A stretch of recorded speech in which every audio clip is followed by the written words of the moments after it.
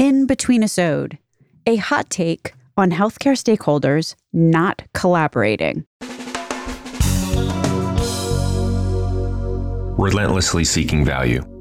Here's a hot take for you. I just learned what a hot take was last week, so of course I needed to get me one on the quick. The thing with hot takes, from what I understand, is that they are open for discussion. So what I'm talking about today is something I've been thinking about for a while, and I would be interested in your thoughts since probably some finesse is needed here. I want to talk about the imperative of collaborating with organizations across the care continuum, even the ones you may have a problem with. Let us begin by discussing why collaboration is so vital if the intention is to improve patient care, quality, and lower costs. The story really begins with fragmentation. Turns out, the U.S. ranks last amongst 10 other countries in a recent study on healthcare systems. One of the reasons why is the fragmentation of professionals and patients and siloed health information. This is from a Commonwealth Fund study. In fact, according to an AJMC article I found the other day, or do a Google search for any number of others, fragmentation is associated with increased costs of care, a higher chance of having a departure from clinical best practice, higher rates of preventable hospitalizations. Even among patients with the same chronic condition, lower quality happens and costs were higher in patients who received more fragmented care.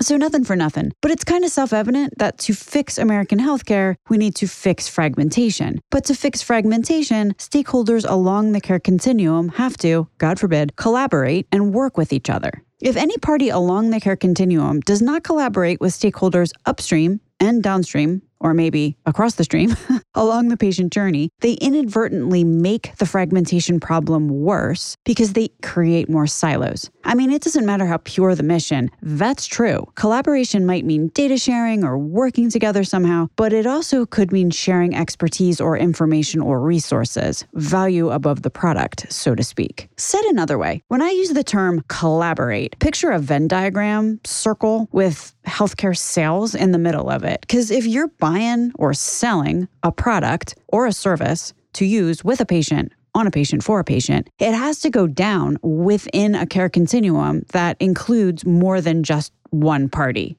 I'm going to say that's true 99% of the time. There's usually an insurer involved. Maybe there's a pharmaceutical product, heaven forbid, a specialty one or a gene therapy. There could be 3 specialists and a PCP and a virtual front door and a wearable and an RPM company. So basically, with few exceptions, anybody in healthcare sales who is looking to actually produce better patient outcomes needs to know how to do the collaboration thing, and same for buyers. So I could talk long and spiritedly about what it takes to pull off a successful collaboration, as that's been my job for an awfully long time. But I want to take this opportunity to air a grievance. I know, and it's not even Festivus. So here's my collaboration grievance, or more accurately, an anti-collaboration grievance. Nobody gets to be holier than thou.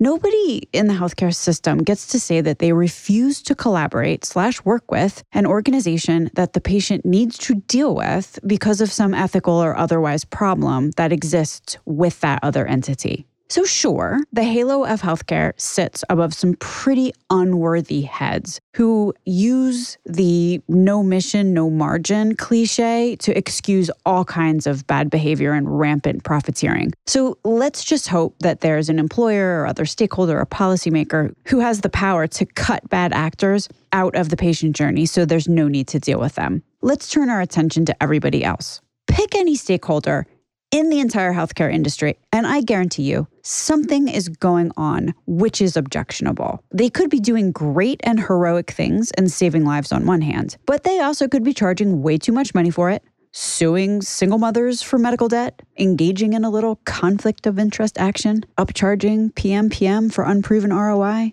taking private equity funding and thereby transferring wealth from hardworking Americans to Wall Street, inventing copay accumulators and cost shifting to employees. I could go on and on, but you get the idea. If you cross off your who I'm willing to collaborate with list every organization who has displayed some level of self-interest there will be no one left standing. The bottom line is that if a stakeholder is in the continuum of care, we gotta collaborate with them, because if we're not, then fragmentation is created. This means, for better for worse, we gotta be open to talk with potentially brokers, all the different kinds, employers, government, health systems, specialists, even the FFS ones, PCPs, urgent cares, ASCs, pharma, PBMs, insurance carriers, SNFs, pharmacies. If the patient we serve has to deal with them, yeah, kind of so do we. Now, here's the nuance. There's a difference between collaboration and collusion. We have this sort of like crisis of access in the healthcare industry where many seem to think that if we're going to do something, we might as well do it to the extreme. We need to stop that. More is not usually better when it comes to care delivery, nor prices, nor the depth and extent of backroom deal making. I think one moral compass is this. If the patient wins as a result of the collaboration,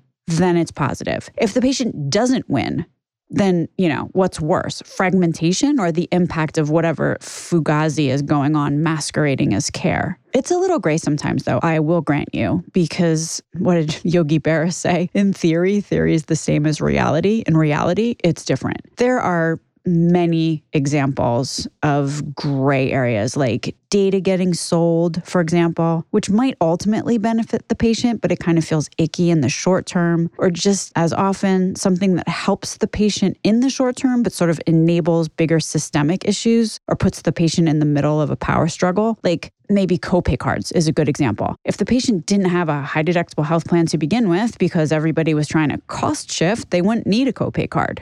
And if the drug wasn't so expensive, they also wouldn't need a copay card.